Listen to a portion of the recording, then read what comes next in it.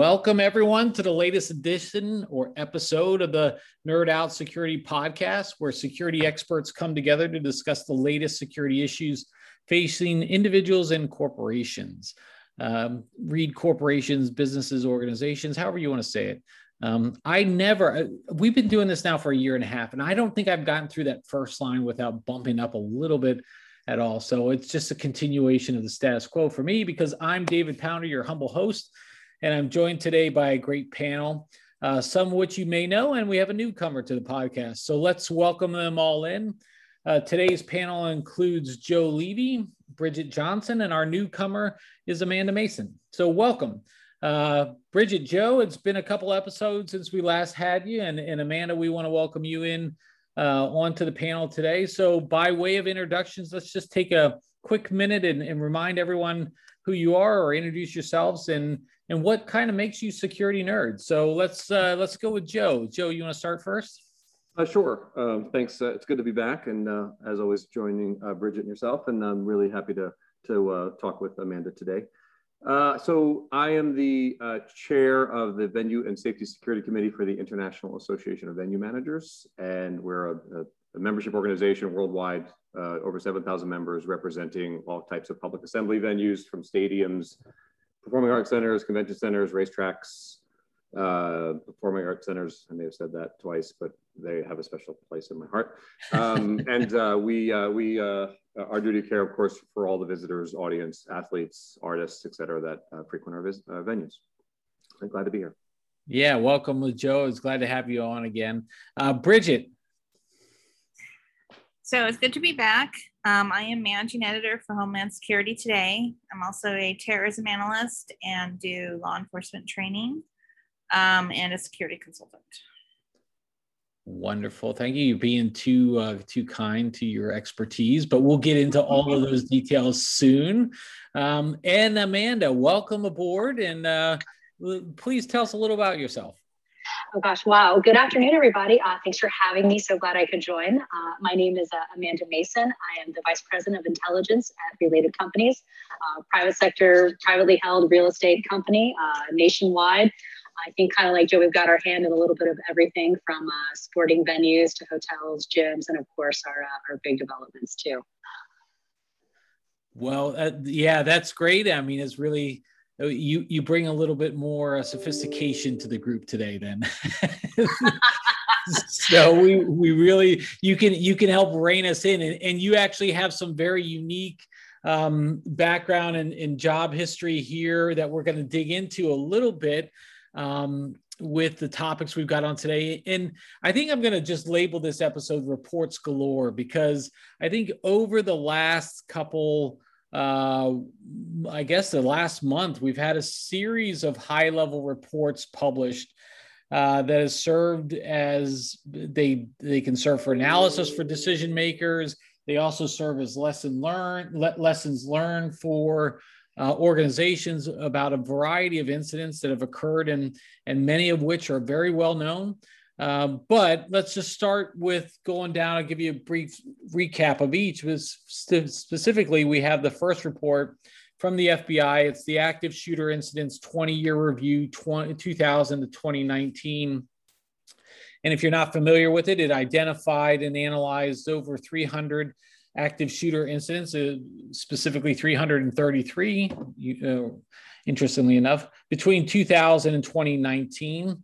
That was followed a week later by the U.S. Senate's report on the January 6th incident, titled Examining the U.S. Capitol Attack, a review of the security planning and response failures of January 6th, which effectively served as an after action review of the incident. And then finally, late last week, we had the first of what is expected to be three reports published by the public inquiry in England related to the 2017 Manchester Arena bombing, the Ariana Grande concert, in which it effectively leveled criticisms at all security apparatuses and organizations involved in the event. So pretty interesting and very pointed comments coming out of all three reports. So I know that, I gave you all this homework to do and look over those reports if you're not already doing those. Some of them are quite extensive. I think the Manchester one was upwards of 240 some odd pages. So let's just start in general for the group. We'll go again, Joe, Bridget, and Amanda. What can organizations take away from these type of reports, regardless of whether or not the recommendations were directed? Because, the U.S. Senate report went into, some of the issues surrounding U.S. Capitol Police, the DOD, DOJ. It didn't talk to specific, private sector institutions, but there are still lessons learned probably that can be made out of some of these. So, Joe, what do you when you see these type of reports? What can you pull away from there, or what do you try to focus in on? It's so interesting because reports usually follow most things, and it's easy to Monday morning quarterback a lot of these events, and I try to resist that or getting sucked into it, because it's also hard to cut through the politics of the reports, even when they label themselves as bipartisan or independent inquiries. You can still find some type of common thread throughout. When you try to coordinate an event, a SEER event, a major, a Super Bowl, or even down to just a local convention at your conference at your convention center, there are thousands of people that you have to coordinate, and to expect that afterward a report is going to basically identify and solve for all of the communication breakdowns, it's just not possible. And then you have personalities at play. You have different experience of your security force, your frontline staff, your executive leadership. There are people who are good at what they do and bad at what they do, passionate about what they do, showing up for a paycheck. And you put all of these together, and you're going to have communication and intelligence breakdown. So when I read these reports, a lot of them are dense.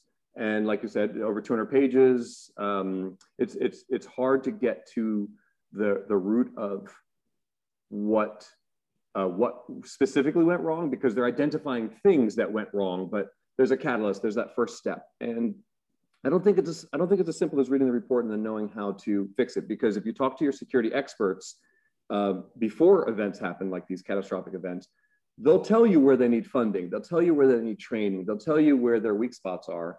And we tend to not fund those things. The larger facilities, the major stadiums, they tend to have more money than the mid-cap or the small-cap venues, shopping malls, grocery stores, religious institutions, et cetera. So I read them, and certainly there's a lot of information in there that you can take and build on. But we know a lot of these things before they happen. We know that a lot of our security forces are T-shirt securities or square badges, and they don't have law enforcement training, et cetera. And there's a difference between law enforcement and event security. So they're two important roles. One can't substitute for the other. So I've not read the whole thing, but my takeaway is, yes, there was absolutely a communication breakdown. And that led to the fact that we're highly politicized in this country, and it's easy to sort of co-opt someone else's message. It's easy to fire up a base.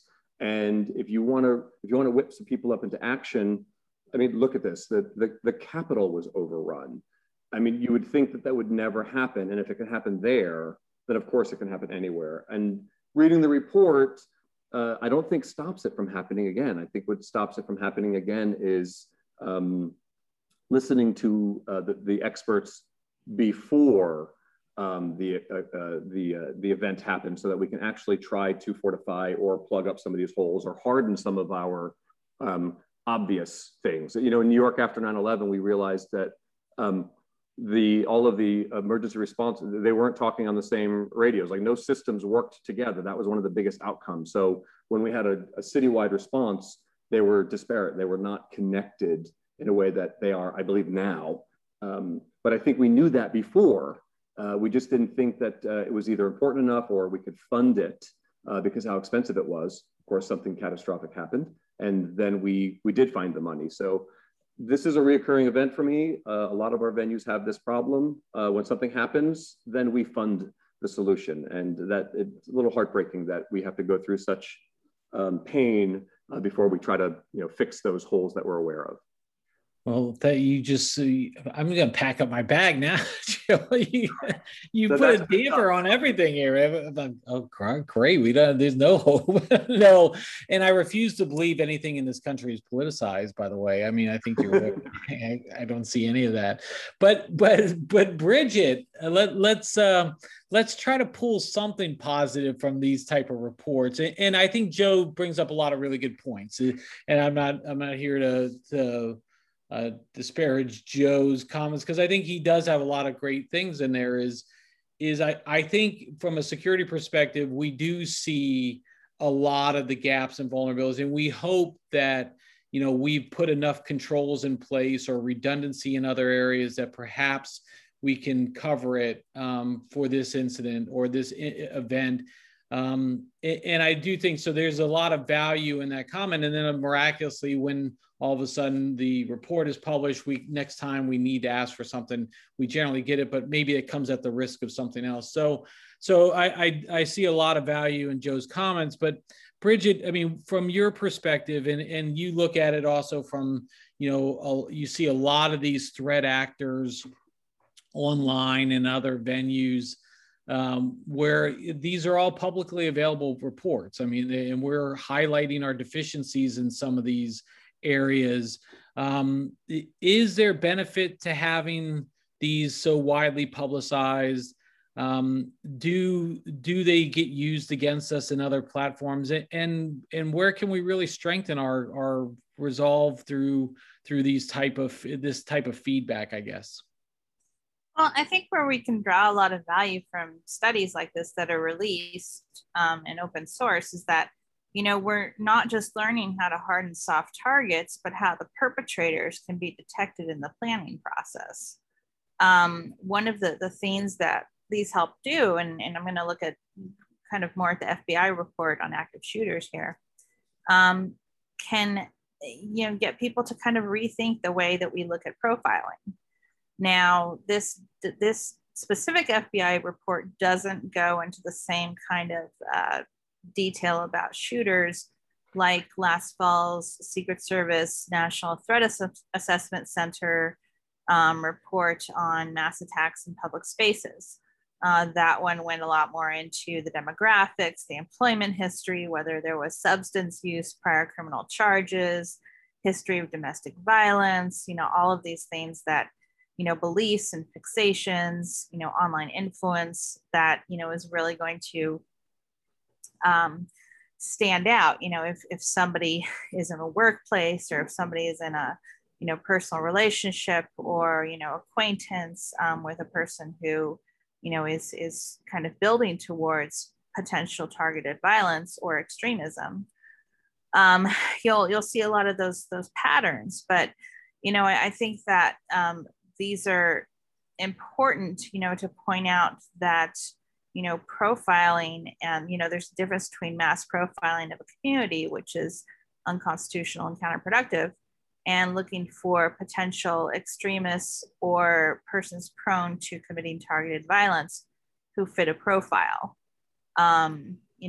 We some years ago, when a lot of people were just kind of concentrating on whether someone was devoted to Islam, if they were to be able to tell if they were kind of prone to Islamic extremism. But then we saw a bunch of cases that really went against that. The attacker in Nice, France, he was, drinking booze, doing drugs, eating pork. The shooter in San Bernardino, he actually stopped going to mosque after marrying his radicalized wife. So there were a lot of cases of that got us to realize that there are behavioral change patterns that we need to assess while not engaging in the kind of profiling that's not going to work. So in the FBI report, we see different things such as, 10 of the incidents involved multiple shooters. More than half of the shooters were either committed suicide or were killed during the operation. So, what kind of suicidal frame of mind did they go into this with? It assessed female shooters. You know, most of them were current or former employees. One committed the shooting with her spouse at his place of employment. We had a college student. We had one in an eviction hearing. And 44 of the 333 incidents also involved shootings at 2 or more locations. So, you know, when we talk about extremists doing complex coordinated attacks, you know, we also have a cause to kind of pause and, you know, think about when people who are committing targeted violence are doing the same. So, you know, you'll not only find that in these types of reports, but, you know, gaps, of course, are some places more vulnerable than we thought they would be.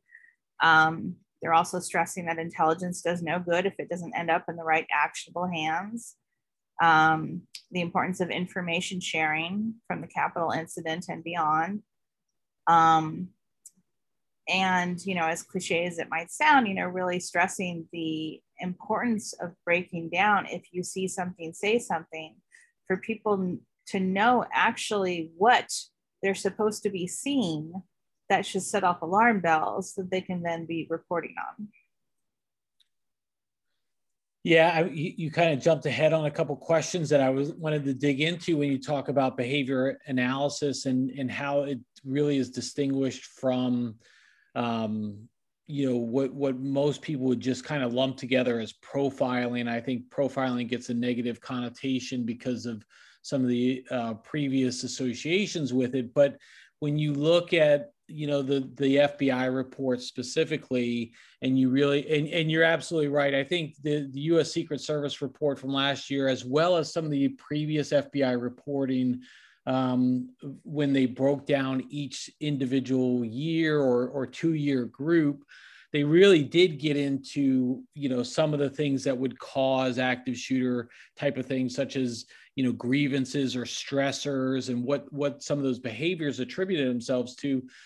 I really feel like that's a evolving area for security elements, and it's also a large gap, because you hit that last point is that, you know, if you know, the DHS campaign of the if you see something, say something is, I think it's really smart. It's clever. There's a lot of really good resources available online, but does everyone really fully understand and appreciate that? And that can kind of go to some of the training gaps that we may have when you're talking about reporting suspicious indicators. So I think that's a really important element when we look at these reports, because I know in the Manchester report, the thing about that is while the report was released just this last week, the inquiry was very public, and every couple weeks or at least once a month, you'd get some new, what they would consider a bombshell drop in the news about, you know, this individual or entity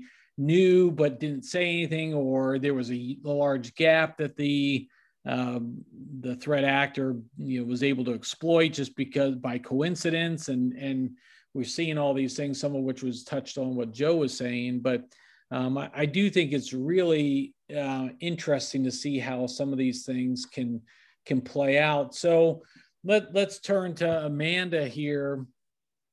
And Amanda, you have some very, as we were talking before we started recording, you know, you have some very close connection to the January 6th incident. So I'm curious, one, can you know, as much as you'd like to, you know, can you explain a little bit about what that day was like? And then as you see, you know, whether it's this report or some of the news reports that have come out over the last, you know, 6 months or so in the aftermath of it, what's your, you know, how do you sift through, you know, what the real lessons learned can be, and how do you apply that to not only your role that you were positioned in during January 6th, but also your role, you know, in the private sector and working within interagencies and such? What do you think about that?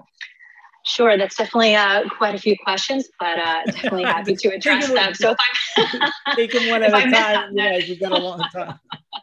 Let me know. So for the group, so I'm also in the DC Air National Guard. And so I was already mobilized doing some COVID mission sets. And as we came back from Christmas and New Year holiday break, I was actually already mobilized sitting in the operations center as we prepared for the 6th Gen events. So I definitely have an interesting take on the before, the during, and the after. So definitely bear with me. I'm happy to address any specifics of that.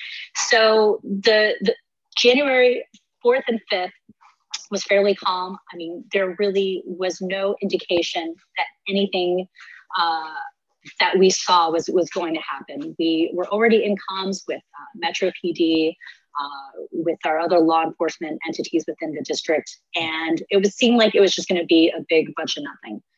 And, you know, as we continued to, you know, work in the operations center, we just kind of sat still, you know, drank our coffee, shot the breeze with one another, and just, you know, it's rare to get all the guard members sometimes together in that. Now, the morning of the 6th, you know, we all kind of congregate into the operations center and just sort of start going over what we think is going to happen during that day. So for those who don't know, DC Guard was already at the Metro stations. We were at different traffic control points, and we had a quick reaction force that was over at Joint Base Andrews, and all this is public information. There really isn't much counter to what came out in the 6th Jan congressional report there. But what was interesting, and I think we kind of see this trend in the other 2 reports that were referenced earlier, is that sort of impetus and friction point where you all of a sudden see a change in behavior. And that was a big one, right? So the Guard is very limited in what it can do to look at U.S. persons' information. So it really has, a U.S. person has to really be a threat, you know, as we've seen, you know, in different shootings at military bases, people trying to enter with the gates, right? It has to involve a military member at that scene. And so as we were really reliant upon our law enforcement brothers and sisters for information, which I think as we all look in the hindsight, there really wasn't much out there. And what was referenced was one potential report from the FBI that they had an indication that something was going to happen. And somewhere in the chain of events, it didn't get passed to the right people to really start preparing for that day. We had basic security postures, right? You saw the bike racks around the Capitol. We had, from a DC Guard perspective, we just had minor gear because of the civil disturbances from the previous year. We were really under a microscope with how we could be perceived. So we really had no protective gear other than, you know, a helmet, shin guards, the typical things in case we had to get, you know, down and dirty. But there was no civil disturbance gear. It was all very much orchestrated and carefully viewed. So we're going into the morning, afternoon, you know, mid-morning, I think 11 o'clock is when the president came out and all the different speeches from his team started to occur. And we really started to see just the bigger conglomeration of people. And I missed one key point that we had also noticed was the attire of many of the participants, right? You cannot miss guys and gals walking around with rifles. I mean, you see it in the district. It was broadcast over the different, you know, TVs, CCTVs that are around the district, and it was live streamed from social media. You could see what was perceived as suspicious behavior. And so within that, MPD and other law enforcement, they definitely reacted quickly, but there was just too many in such a short amount of time. And then because of the political charge behind it, not a lot of people were really confronted on that. So you have that one indicator, and then you have the speeches, which really start to incite people. And then of course, you just start watching through live streaming TV and other cameras and social media of just people just running towards the Capitol. And at that point, when you're looking at those trends, I mean, this is probably 30 to 45 minutes ahead of time. As soon as, you know, people were like, we're going to march down Pennsylvania Avenue, at that point, we all started to look at what that end target, that end destination could be. And so it was really hard, especially in our restricted stance from a domestic operation military standpoint, just watching this unfold and not being able to do anything about it. Mm. So I'll sort of stop there with sort of what the day was like. Yeah, I think that's a really interesting point. You brought up a lot of great points there. I think it's really important to note, you know, and one thing I wanted to kind of touch on was this active monitoring that, you know, a lot of organizations, and I've recommended that as well, as is being active on social media on the day of an event to be able to get some of the tones and themes. But it's really hard. I think you brought up a really key point, because, you know, the U.S., there are certain elements within the U.S. military and government, you know, collection against U.S. persons is prohibited unless it meets certain criteria.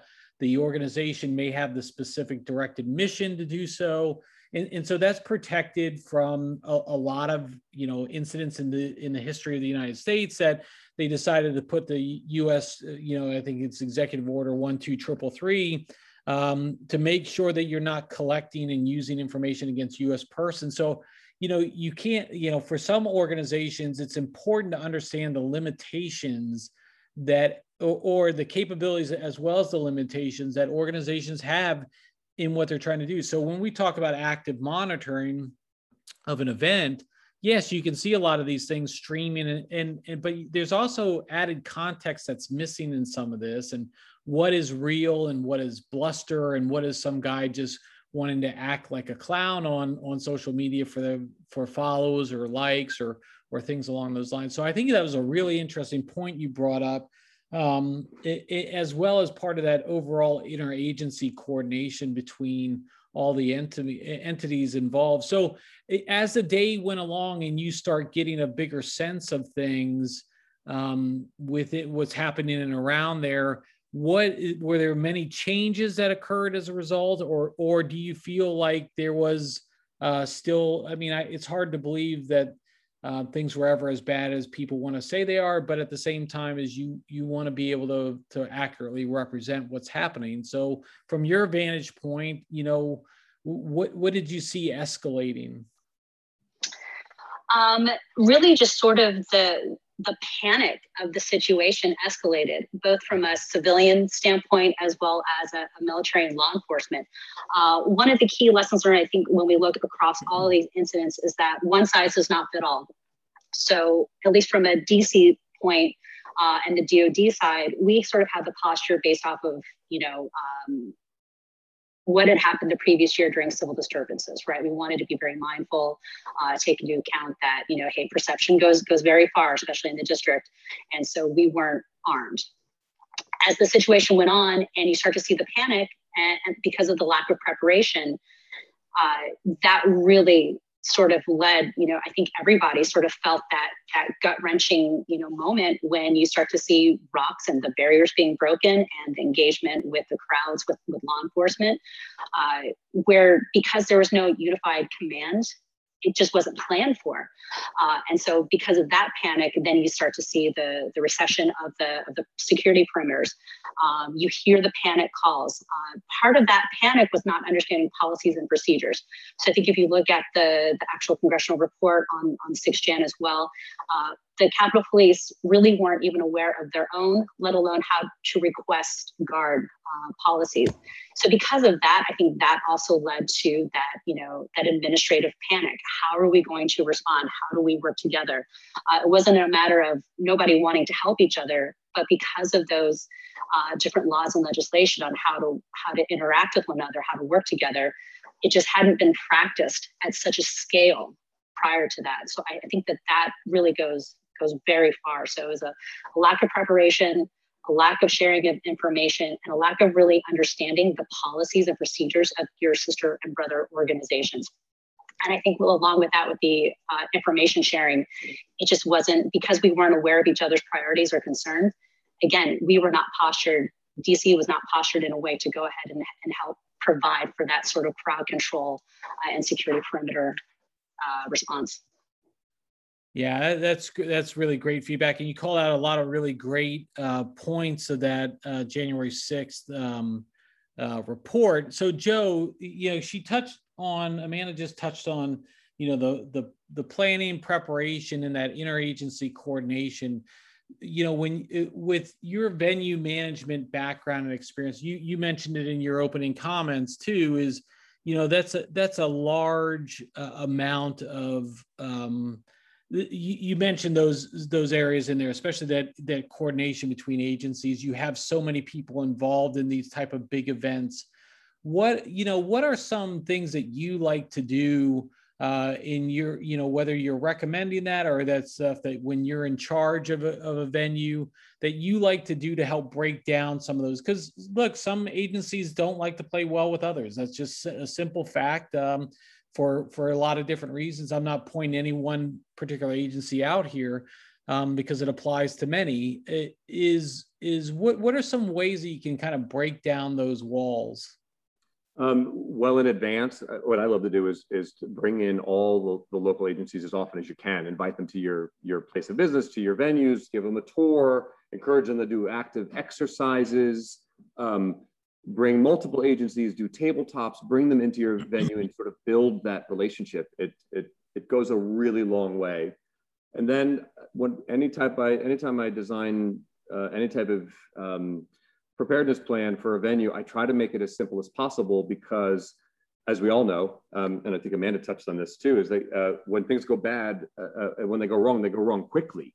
And you go from, in a blink of an eye, from crowd management to crowd control, and you can lose control easily, especially when you have a great number of people and they're drawing in more from side streets, et cetera. So there's that fervor, that sort of that crush, that craze or mob mentality takes over quickly. Your plan has to be simple because it will fall apart based on how well trained your team is. And a lot of venues have high turnover. It's sort of a common occurrence, and you can't guarantee that the person who's on shift is actually going to have a lot of training. And there's a difference between being trained well and being well trained.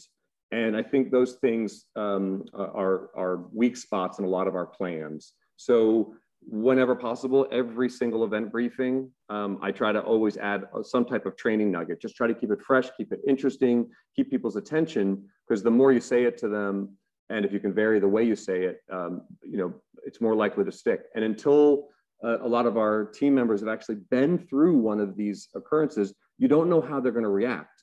A lot of people have never heard a live gunshot. So you can train all you want for active shooter, but until you've heard that and you've had a little muscle memory around it, you may not predict how you're going to react. Your training might kick in, or it may not. You may freeze. So when you design your preparedness plan for any of these things, you have to sort of keep that in mind.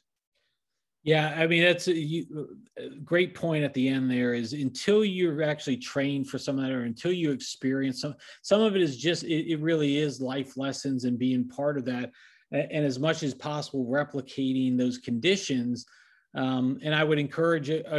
2 months ago, we did one of the Nerd Out episodes was with Rob Yandow, and we're talking about that type of, what happens when an event crisis occurs, what happens within the body that really starts either that prevents, that all that preparedness planning goes out the window because your body is no longer able to match that. So that's great points, Joe. I really appreciate you bringing that perspective.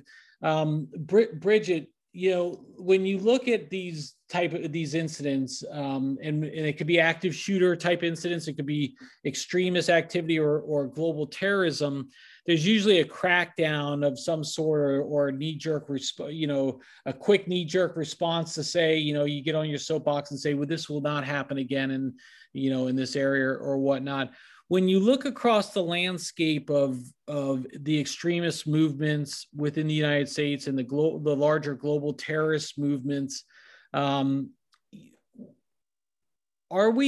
they beyond doing something like this again, like something like a large scale event? And really, are we really more concerned about these more smaller type of lone wolf active shooter type of incidents? Is that the wrong message to take away from some of this, or should we still be concerned about a complex coordinated terrorist attack that seeks to exploit some of what occurred in these incidents here and what they may observe or gain from these reports?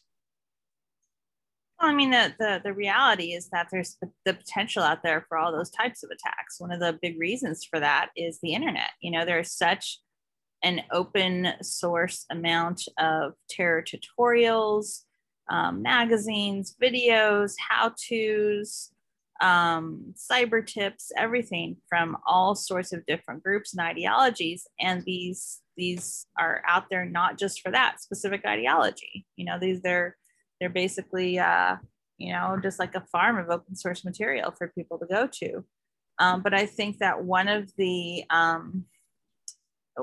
important things that we can take away from studying past incidents is that there can't be a fear of or a hesitancy to basically look at the long game. And what, you know, I was kind of thinking of, you know, when I was reading the FBI report and then thinking back to the Secret Service report was that, you know, I know a couple of analysts who have kind of dug into the incel, the involuntary celibate movement, and tried to analyze that and analyze, you know, why there were these, you know, bad incidents of targeted violence that were coming out of people who were, you know, professing to be incels and who were involved with a lot of these online message boards, etc. And, you know, automatically, you know, the couple of analysts I'm thinking of were striking, you know, a very sympathetic tone and saying, you know, these are, you know, guys who just, you know, can't get a date and or feel that they can't or feel that they're, you know, unattractive to the opposite sex, but you know, they shouldn't automatically be branded as violent. And they were basically looking at, you know, whether or not these guys in these boards were overtly talking about going out and committing acts of violence. In some cases they were, but in some cases they were airing grievances in a way that basically put targets out there that, you know, were basically directed towards all women that they had perceived had shunned them, or you know, other people in their life who they thought hadn't cut them a fair break, and then grouping those into certain, you know, buckets of people. And a grievance is one thing, but when you get into these forums, you get a cauldron of grievances. And we've seen that on places like 4chan and 8chan. You know, we saw these cauldrons get whipped up when, you know, the Christchurch mosque shootings happened, when the Pittsburgh Tree of Life synagogue shootings happened, you know, and these are people who were not strangers to these types of online cauldrons, basically. We've seen a lot of the people who were connected to the Capitol insurrection, you know, had histories of, you know, being, you know, very involved with these, you know, grievance movements, you know, whether it's militia extremism, you know, white supremacists, etc. And so I think, you know, now especially that there's more of a focus being trained on domestic extremism and, you know, some targeted violence that could fall outside of that purview. We just, you know, have to understand how things are getting magnified online in terms of grievances and how people may act out on those grievances, even with peer pressure, with urging from others, etc.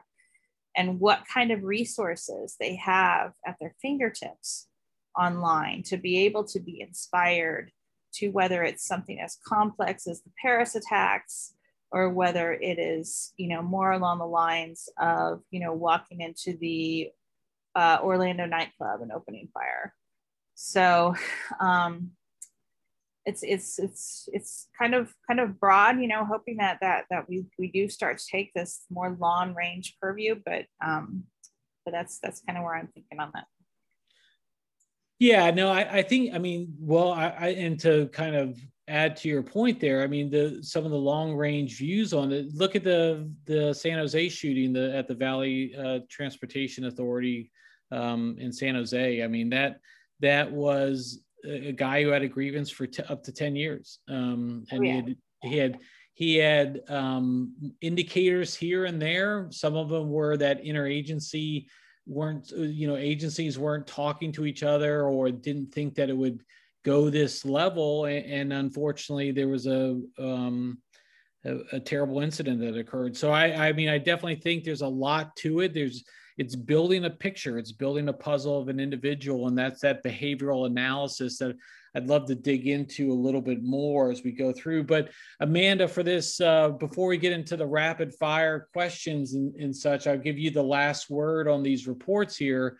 And specifically, I'd be interested just in now that you've seen in the aftermath of January 6th and some of the stuff that has come out, what are you able to take away? I mean, kind of that first point, what you brought up a lot of great points earlier, but what are you able to now take away, not only to within your current role, but in other areas, other aspects that you'll be working on, or you think that's important to call out? One of the first things that really want to hit the mark on, and I saw this trend with all of those reports, is, as Bridget said, you see something, say something. It doesn't matter how small and minor. It's okay to sort of, be nervous, because I think specifically in the Manchester report, one of the witnesses said he didn't want to be perceived as being racist, which is a very sensitive and hard thing to get to. But I think if you can back up the suspicious activity, no matter the race, gender, ethnicity, the suspicious activity, as well as, maybe any patterns, I think is important to highlight. Everything from, I think the hostile scanning of the area to what equipment somebody's carrying.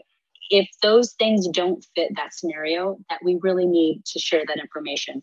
And I think within both the private sector as well as the public sector, of being able to bridge those gaps, I think the more you're proactive, I like what Joe had to say as far as that proactivity with our local law enforcement, not only our local PDs, but also with our DHS regional representatives, our FBI, private sector offices that are there in the various cities, that having that interaction sooner rather than later, ahead of an incident, and getting that information sharing. I mean, we and the private sector are very good about, and within our company, we're happy to share information because we also want to be proactive and protect the citizens that are coming, on and off our properties daily. The other key thing that I wanted to highlight earlier too is that missing that disinformation that comes out of media. I think that's a big one. Other than some of the videos from the 6th January events, we totally shut down most of the actual media itself, because we didn't, one, need to repeat what the video is already saying, and two, so that it didn't sway our judgment and our calls for that sort of support. And I think that's important to sort of understand which sources to bring in and which sources to shut out, because as soon as you start crossing those lines and you've got bad information coming and going, your response plan is just going to go out the door. That's a really great point. And the shutting out or knowing what sources to really trust and verify and use is, I mean, that's such an underappreciated aspect. And yeah, I think it'll probably have to be a topic for another day, because if and look, listeners, if you've been listening to our podcast over the last year, these are all the same themes that we keep repeating over and over. Why? Because they keep happening over and over, and they keep occurring. And it's never too late to start this planning and preparedness. It's never too late to make that first step and reach out to the local law enforcement or your local government officials, the fusion centers that exist in every major city or close proximity. There's so many different elements to reach out to, and it starts with a phone call or an email and just a simple introduction. Look, our panel did great. Look, you guys nailed it on all aspects of this. And I really appreciate your comments. We will have a lot of the reports referenced that were brought up in the show notes. So I encourage you to look there if you want to do some additional reading. But now let's switch over to wrap up the show with our rapid fire questions. And we'll go through a couple here, and some of them are are a little lighter than others, but some of them continue on some of the themes. I asked all of our participants just short responses, and we'll get through these as well. So here we go. Fire balloons in Israel, effective tactic or nuisance? Joe. Yeah, I think they're both. I think they're doing what they plan to do. They set hundreds of fires. It's a distraction. It's scary. I think they do work. Yeah. Great point. Bridget. I mean, they're low budget arson terrorism. They have no discretion whether they're hitting a military unit or a field or a school. They're designed to cause more terror than destruction. They're also kind of making do with what they have. But the problem too is that they could inspire others. You know, every time there's a wildfire season, ISIS and Al Qaeda get all excited when they see what kind of destruction that the tactic can sow. Great point. Amanda, last word. Sure. It seems to be what's old is new again. So I think we've seen this before, and probably in another few years we'll talk about it again because it'll rise in peak. Yeah, it is kind of amazing. You see this and you're like, that can't be a real tactic, can it? But yeah, look back over time and it's really been, as all the panelists have said, it's really been an effective tactic and really good for propaganda campaigns as well. All right, next question. FBI, this is not a cyber show. We've got the cybersecurity evangelist that deals with that, but nonetheless, there are some ramifications for organizations across the board. FBI just recently came out and talked about came out strong against paying cyber criminals for ransomware. And I know every time I see ransomware, I just think of that movie Ransom with Mel Gibson, several years ago, where he screams, "Give me back my son." Okay, so sorry, side tangent there. But where do you stand on paying the ransom? I mean, you guys are all part of organizations that could be targeted by ransomware. There's a lot of different variables that go in there. It's not always a black or white issue or simple yes or no. Joe, where do you come across on paying the ransom? Oh, it's so tough, right? You don't negotiate, but because you just encourage them to try more, bigger, and better. But I do know a firm that had their servers seized, and they did a value analysis to see to get the information back, what costs more, what they had to pay, or to rebuild all their data, and they went with rebuilding their data. But it was a tough decision. So yeah, I don't know what to do. I hope I never am in this position to have to decide that. There you go. Fair enough, Joe. I respect the response. Bridget. I mean, the issue that you have is the same as why you have hostage that have languished in captivity with terror groups. You want to effect a rescue, but there are bad repercussions if you start setting the example that terror pays. Yeah, that's great. We've got a lot of examples of that, and I encourage you. Bridget calls a lot of these out. If you follow Bridget on her Twitter feed, she does call a lot of these type of situations out over time. And so, Amanda, where do you come down on this one? Wow, both Joe and Bridget gave great answers.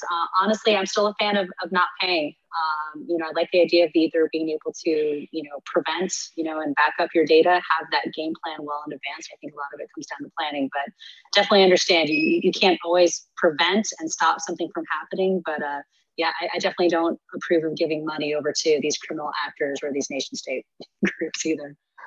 It really does come down to the simple planning and preparedness. And I know it's okay. Simple is not always the right word, but I mean, if you do the right things, if you're backing up your data on a regular basis and you're making sure that you're giving the training to your employees to know and spot suspicious things and not clicking on stupid stuff and so on and so forth, you can go a long way to making sure, like all of them said, that making sure you don't ever have to be confronted with this situation. Okay, so question number 3, any security trends that you're currently paying attention to right now? Anything that's of interest, whether that's in the detection mode, whether that's in the prevention mode or threat tactics mode? Joe? Yeah, evolution of de-escalation training. I'm seeing that in a lot of venues, especially during COVID with masks covering most of your face. It was hard to talk about nonverbal cues. A lot of venues are ditching the masks, but I am seeing de-escalation is really coming front and center. Yeah, great point. That's great, really on point for that. And I know it's going to, masks previously. now maybe vaccination cards and so on and so forth. So Bridget, any trends you're looking at? Encouraged by the greater focus on domestic extremism and on the international terror front. I still can't believe anybody thinks the Taliban will keep a deal. I mean, good Lord. What do you mean? I mean, these guys are like still like, you know, releasing like their terror training camp videos, things like that. So yeah, definitely not a laughing matter, but watch Afghanistan. Yeah, I just saw about 1 in 6 provinces in Afghanistan have now, since May, have been fallen under control of the Taliban. So little of your point there, Bridget. Amanda, how about you? Drones are a primary concern for us, both not only the low-level flyer, you know, who's just trying to get a good picture, but we've had a few incidents where it's actually crashed into objects, buildings, people, all the way up to the nation state actor just sort of collecting. So drones are a big one. I think they're much more prevalent, and anybody can use them. So they definitely pose a big security challenge for us, and we're looking to how do we in the private sector sort of help resolve that in-house. Yeah, our resident drone expert Travis, we need to have him back, bring him back into the podcast. But this is exactly it's another great point. There's a couple incidents I think in Mexico, where they had some drones dropping explosive incidents or different types of attacks there. But again, of course, there's always some venue issues with drones, and I think it's going to continue to be an emerging problem. So great input there. Hope everyone's taking some notes there. Next question. As we're almost fully open across the country and number of vaccinations are increasing, even though some people want to say they may be plateauing, do we still need to worry? I mean, I know there's the Delta variant that's coming out there, but are we protected? What do you think, Joe? Yeah, I worry less, a little more each day. COVID is deadly. It's highly contagious, all of those things, but whether vaccination, infection, natural immunity, we're going to get there, and it will go the way of the other coronaviruses that we've been dealing with for years and years. And, you know, maybe it's an annual booster, but I think every day we get a little closer to it not being such a daily occurrence. I pray for the first day where we don't talk about COVID. Yeah, fair point. Bridget. Yes, we do still need to worry because of the substantial number of anti-vaxxers and geographic pockets of low vaccinations that aren't likely to increase in many cases for political reasons. You combine that with the spread of variants and another winter coming, and I'm vaccinated but still wearing a mask and doing delivery. Oh, there you go. All right. Thanks, Bridget. Amanda. Sort of in the middle on that one. So not necessarily worried, but definitely a concern. I think that and any variant will sort of be on our horizon. But I think along with sort of what Bridget said, I'm more concerned about sort of that extra, you know, result of whether it's, you know, sort of an extremist view and a reaction to that. We do have some COVID vaccination and testing sites. So definitely a security concern there. But honestly, I'm more nervous about businesses shutting down. I think that was a very difficult response to handle. And I think we have a lot more problems because of those business shutdowns than COVID itself. Yeah, I think it's all great points. There's a lot of really, again, security is never so simple as saying there's a right or wrong answer. There's always the additional variables that have to be considered. And I think you guys have all brought up really good points. Okay, so now kind of a little lighter one. Anything you guys are watching or reading that might want to share with the larger group? Our nerdies out there, Joe? Unfortunately, I'm only reading EAPs at the moment because that's Joe. It's the season. Yes, it's the season right now. Reopenings and outdoor events. I mean, that's probably true. So fair enough. Bridget. Well, I mean, I can't say when I, have been getting over my Moderna shots that I'd never realized there were so many B-list documentaries on Prime Video about aliens and Bigfoot. And I don't know why that they're all recommended for me too. They're like all on my recommended list. So I've been breezing through some of those, and maybe I have all the secrets now. I don't know. But The algorithm has got you. I know. Okay, how about you, Amanda? I actually just started reading a book called Conquer Anything by Greg Stube. It's a leadership book, but I think he sort of takes an interesting perspective. I thought, oh, great, another leadership book from a special operator. Great, what's it going to tell me? And I had a chance to hear him talk and hear him highlight his points. And it's actually quite a unique perspective with a very compassionate approach to leadership. Very good. Very good. I'll share two things. I just finished a book. It's called AI Superpowers, China, Silicon Valley, and the New World Order. It's a really good book about trying to understand, from a Chinese perspective, how they view the theft of intellectual property, how they view competition, and then what, an AI world would look like, the goods, the bads, and some of the scary. I found it to be interesting. Was not a particularly, it was an easy read, but I didn't necessarily agree with all the endpoints, but it was still fascinating to read. It's still a point of consideration. As for something I'm watching right now, I'm into Loki. I'm a Marvel nerd, I guess. And I just got done with Mayor of Easttown, even though that was a month ago or so. That was pretty good. I watched that. That was a really good show. My family's from Pennsylvania, and so it's kind of one of those things where I could relate to some of those areas.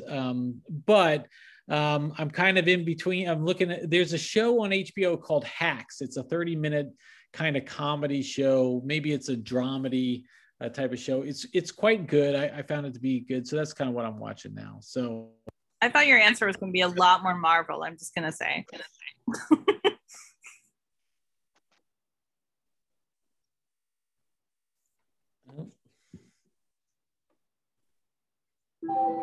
For a second. Can you hear me? Can you guys hear me? Oh, you're back. Yeah, you're back. Yeah, this happened to me last time too. It drives me crazy. All of a sudden my AirPods just all of a sudden took control of my speaker on my Mac or whatever. I love Apple, but these are the side effects of it sometimes. So I'm gonna leave this in because I'm so angry. No. But okay, so thank you all for the rapid fire review, and that'll effectively wrap it up. But I want to give everyone one last turn around the horn here and do our P2 parting shots or anything you'd like to plug. Joe. I want to go back and say that I'm not completely anti post-action reports. There's value in there. I'm just I'm frustrated that some of the things we could have known about. Yes, so I think we all got you, Joe. We got you. And welcome, Amanda. I was absolutely loved hearing your point of view and your perspective. So hopefully you'll join us again. Thank you. Yeah, great. Thanks, Joe. Bridget, anything you'd like any P2s, any promotion or plugging? Let's get Joe like a giant box of after action reports for the holiday. Just tie it with a big bow on the top. So I want to plug, we will be coming back with some new Homeland Security Today, law enforcement only training webinars soon. And the focuses that we have this year are on different extremist movements and critical infrastructure sectors. So look for those coming up. Awesome. Can't wait. I mean, you guys always do a great job with those. So looking forward to that. Amanda, anything you'd like, any parting shot, promotion or plug? No, nothing really. Just I just want to say thank you for having me. And it was great to hear Joe and Bridget. I definitely look forward to working with you guys and hope we can all stay in touch. This will be great. Yeah, you definitely work your way into the rotation here, Amanda. This is a really nice job. A newcomer coming in and joining our panel. So we really do appreciate it. I will do one plug as well probably in the month or so. If you're familiar, I've written about this topic a lot, and it's been on Homeland Security Today, thanks to Bridget. And I've, pushed out in other venues, but the hostile events attack cycle is something that we've done a lot of research on over the years. And we're finally getting ready to push out a white paper on it. It gets a pretty good analysis and in depth about each of the stages of the cycle and phases of the cycle. But this is again, the process where we feel threat actors follow, whether deliberately or not. There's a process that they follow to carry out their activities, and it's documented through, those affidavits or reports, and we're able to capture that and put it out for organizations to help plan and prepare. So that should be coming out in the next month. We're hoping, knock on wood, do that. But with that, again, we are done. We want to thank you all for listening, and we'll hope you'll continue to give all the Gate 15 podcasts a listen. Last week was Jennifer Lynn Walker's The Cybersecurity Evangelist, where she wrapped up her ISAC series, her Information Sharing and Analysis Organization series. And then next week, Andy Jabbour will head up his Gate 15 interview, where he brings across individuals from across industries and talks about security challenges and issues as they may be experienced. And then that'll be next week. And then I'll join Jen and Andy later this month at the Gate 15 Roundtable. And you can find us on any of the major podcast platforms, and always feel free to drop us a line at podcast@gate15.global. So with that, I want to again thank all my panelists today. You guys did a great job. And I want to thank you, our listeners, for listening today. And I hope you all have a great day. Take care and stay safe. Thank you, guys. Thank you.